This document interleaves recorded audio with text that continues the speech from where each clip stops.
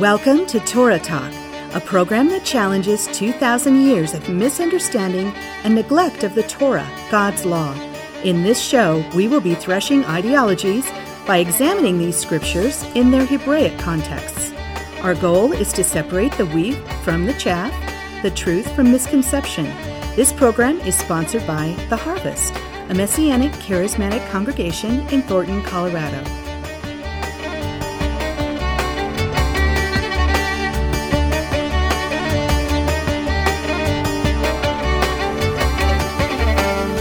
Shalom, lovers of the Torah. Thank you for choosing to listen to Torah Talk. I'm your host, Pastor Mark. It's great to be with you again. In this podcast, I'm going to be sharing on the parashah Pesach, translated Passover. We're going to look briefly at the Exodus in chapter 12 of the book of Exodus, verses 1 through 12. And we're going to note the fact that the primary sign and symbol of Passover is the blood of the Passover Lamb. It was faith in the blood of the Passover Lamb that saved our ancestors from the wrath of God's just judgment on sin and shame in the world of Moses' day. All of this was to serve as types and shadows of the coming and greater redemption that would be found in the Messiah. I think you will be beneficially challenged by this podcast. Please keep in mind that this is a midrash and is not to be construed as a doctrinal statement or a theological treatise on the subject. I am simply wrestling with the passages to better inform you as well as myself, and I reserve the right to change my mind on my ideas as I grow in the grace and knowledge of the Messiah. I'm going to read Exodus chapter 12, and we're going to work down through the first 12 verses. I'll be reading from the JPS Tanakh translation. Verse 1, "And the Lord spoke to Moses and Aaron in the land of Egypt." This is the time reference of the Exodus, of course. The children of Jacob are down in Egypt, and them and their children and their children's children are now slaves in this world empire of Egypt. In fact, Egypt at this point represents the entire world. It is a world empire, a very dark empire, and they are slaves. They are oppressed. They are hopeless in this terrible, terrible set of circumstances they've found themselves in the land of Egypt. Verse 2, "This month shall mark for you the beginning of the months. It shall be the first of the months of the year for you." Very important to make this note that Nisan is the beginning of the year for the covenant community of Israel. This becomes the most significant month of the year in the sense that it's the beginning. It marks the beginning of their calendar because of the significance of the Exodus. When you talk about the plan of redemption, it begins in this month. It's this month that marks the beginnings of a new life, a life of freedom, a freedom from the tyranny and slavery of Egypt. And so it's going to mark the beginning of months for them, the beginning of their calendar. And this, of course, is a holy calendar that reveals within it the plan of God's redemption. So this month shall be the beginning of months for you. Verse 3, "Speak to the whole community of Israel and say to them, on the 10th of this month, each of them shall take a lamb to a family, a lamb to a household." Think about that for a moment. Here they are in Egypt, oppressed, and they're instructed that they are to, on the 10th of the month of Nisan, each of their families is to take a lamb. Each of their families is to bring a lamb within their household. So as they do this, can you imagine the kids and the kids' excitement, with this lamb that's approximately a year old? They're taking this lamb into their house. They're getting acquainted with it. They're feeding it. The kids are playing with it. I mean, the interaction of the family and the lamb certainly must have been somewhat, amazing. And then in verse 4, "But if this household is too small for a lamb, let him share one with a neighbor who dwells nearby. In proportion to the number of persons, you shall contribute for the lamb according to what each household will eat. Your lamb shall be without blemish, a yearling male. You may take it from the sheep or from the goats. You shall keep watch over it until the 14th day of this month. And all the assembled congregation of the Israelites shall slaughter it at twilight. Wow. Now think about that. They bring the lamb in on the 10th. The family's actually interacting with the lamb. The kids are interacting with the lamb. They're getting to know the lamb. This is a pretty close proximity in terms of relationship with this particular lamb, which is taken out of the flock and brought into the household. And then something shocking is to take place on the 14th day in the evening. They're all these families are to take their lambs and slaughter them at twilight. That had to have been absolutely shocking for the younger kids in the family. It was disturbing, I'm sure, to almost everyone involved, if not everyone. But they were to sacrifice these lambs. Verse 7, they shall take some of the blood and put it on the 2 doorposts and on the lintel of the houses in which they are to eat it. So they were to catch the blood of this lamb and then take that blood and put it on the doorposts of their houses and on the lintel above the doorposts, yes. And so they were to take the blood and smear it, if you would, on the outside of their homes, on the lintel. And they were to do that on each of their houses in which they were going to eat this Passover lamb. Verse 8, they shall eat the flesh that same night. They shall eat it roasted over the fire with unleavened bread and with bitter herbs. Do not eat any of it raw or cooked in any way with water, but roasted, head, legs, and entrails over the fire. You shall not leave any of it over until morning. If any of it is left until morning, you shall burn it. This is how you shall eat it, your loins girded, your sandals on your feet, and your staff in your hand, and you shall eat it hurriedly. It is a Passover offering to the Lord. Let's stop there and just kind of think about this for a moment. They take this lamb, they get acquainted with the lamb, then they slaughter the lamb, they take the blood of the lamb, they put it on their houses. Why? Because this Passover lamb is a sacrifice to the Lord. It's an offering to the Lord. It is a sacrificial offering to the Lord. Think about that. God is requiring of them a substitutionary sacrifice. That's what we're going to discover later. It's not well seen in this particular text, but we're going to discover later on that this whole idea of sacrificing a lamb becomes the idea of substitutionary atonement, especially in the book of Leviticus. And so what God has them doing is he has them basically offering up a sacrifice, a bloody sacrifice, because blood carries the life of the animal, and the life becomes an atonement for us, for our sins. That's what it says in Leviticus. Now, they are yet to understand this, but it's there taking place. They sacrifice these Passover lambs as an offering to the Lord, put the blood on the doorpost because it's going to do something here. There's something that is going to take place as a result of them sacrificing this lamb and putting the blood of the lamb on their dwelling places. Verse 12, for that night I will go through the land of Egypt and strike down every firstborn in the land of Egypt, both man and beast. I will mete out punishments to all the gods of Egypt, I, the Lord. And the blood on the houses where you are staying shall be a sign for you. When I see the blood, I will pass over you, so that no plague will destroy you when I strike the land of Egypt. So God's going to pour out his judgments on Egypt. He's going to bring judgment against their sin and shame, the sin and shame of Egypt, which represented the world gone crazy, the world filled with idolatry and selfishness, the world that was consumed with the worship of other gods and the ill treatment of people around them. God says, I'm going to judge the world. And in that great wrathful judgment, everyone would perish.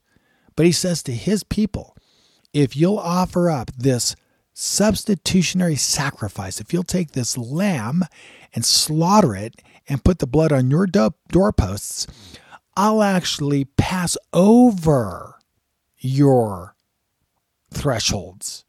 I'll enter into covenant with you through the blood of the Lamb, and I will protect you from this judgment of death that's coming throughout Egypt. I'll protect you so that no plague will destroy you. When I see the blood, the blood is the sign of the covenant. The blood of the Lamb is the sign that these are the people of God responding to him and what he's asked them to do, namely to embrace the Lamb, slaughter the Lamb, and apply the blood of the Lamb to their dwelling places. And God says, because you're doing that, I will pass over you. You will escape the judgment that's due to everyone who has sin in their life. I will save you and spare you from that judgment that is coming. Now that is significant in every way when you think about it. The blood of the Lamb is what saved them from the wrath of God poured out on the world in Moses' day. So let's kind of summarize this and then connect it to the Messiah. Passover, keep in mind, Passover, the first of all of our celebrations, the beginning of the year for us. Passover, this is the foundation of redemption.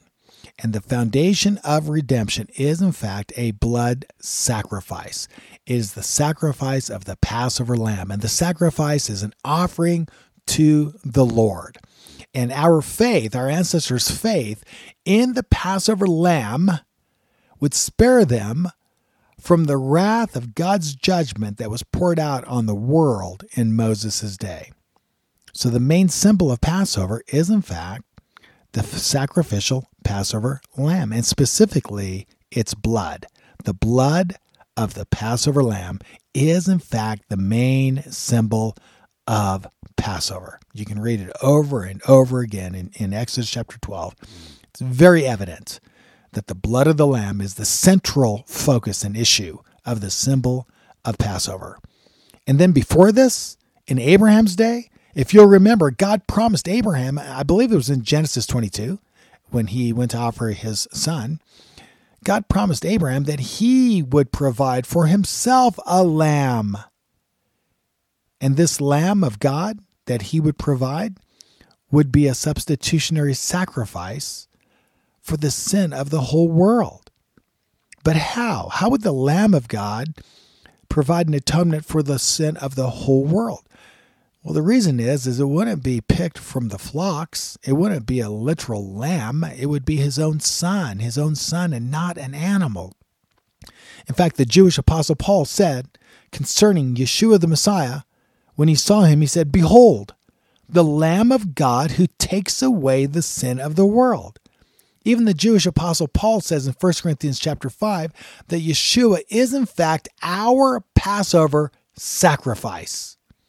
And John, the Revelator, said in Revelation chapter 5 that heaven sang these words to Yeshua, the Lamb of God, in the presence of God, post-resurrection, after his ascension. These are the words that were sung to Yeshua in the heavenlies. It says, "Worthy are you to take the book and to break its seals, for you were slain and purchased for God with your blood men from every tribe and tongue and people and nation, and you have made them to be a kingdom and priests to our God, and they will reign upon the earth forever." Amazing, just amazing when you think about it. Now I want to encourage you. Take an honest look at Yeshua the Messiah. Take an honest look at him. Open up the apostolic scriptures and read through them. He is the Lamb of God. God promised a lamb to Abraham. He said, "I'm going to provide a lamb for myself." And he did. Yeshua, the Son of God, he's referred to as the Lamb of God. He's our Savior, our deliverer. He is the inaugural fulfillment of all the types and shadows in the Passover. Embrace him. Interact with him.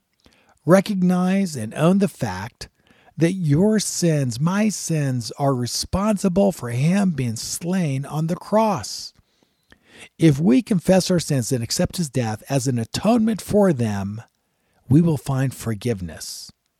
We will escape the wrath of God that's coming. We will be accepted in him. He is the Lamb of God who will take away our sins. He is, in fact, the Lord's Passover offering. But this Passover offering is, in fact, offered up to him. It comes from God and then back to him. When you think about it, God gives us his lamb as an offering back to him for the atonement of our sins. He is the Lord's Pesach offering for all of us. God provided it. It's the ultimate sacrifice. It's the one that takes away the sin of the world. So invite him, invite Yeshua the Messiah, the Lamb of God, completely, fully. Just like it says in Exodus 12, you're to eat the lamb. You are to take it into. There's no picture that is more dramatic than the eating of the Passover lamb. And in their eating and their consumption of the lamb, they really literally become one with the lamb. And the picture is clear. Invite the Messiah, the Lamb of God, into your heart completely and fully into your life.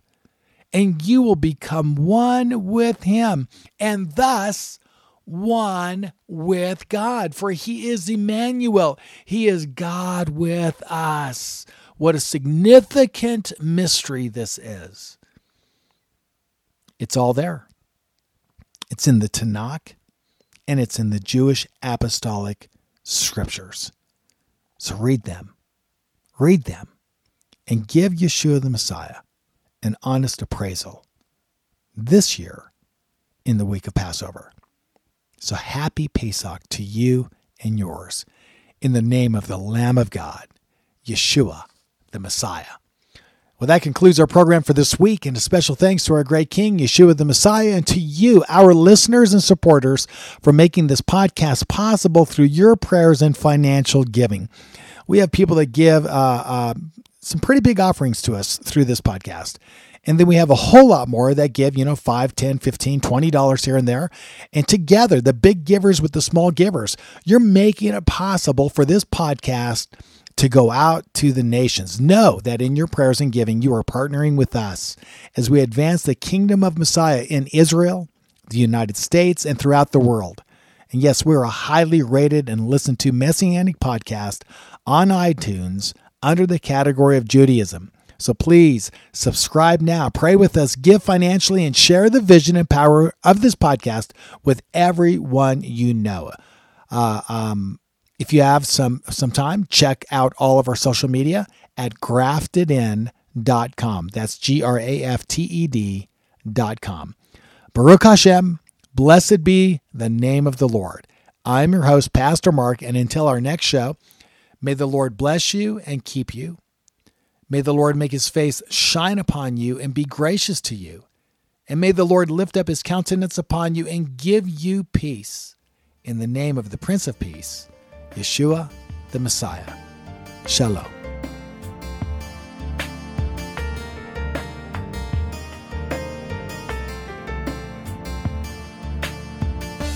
Torah Talk has been brought to you by The Harvest, a Messianic charismatic congregation located at 8891 Hose Boulevard in Thornton, Colorado.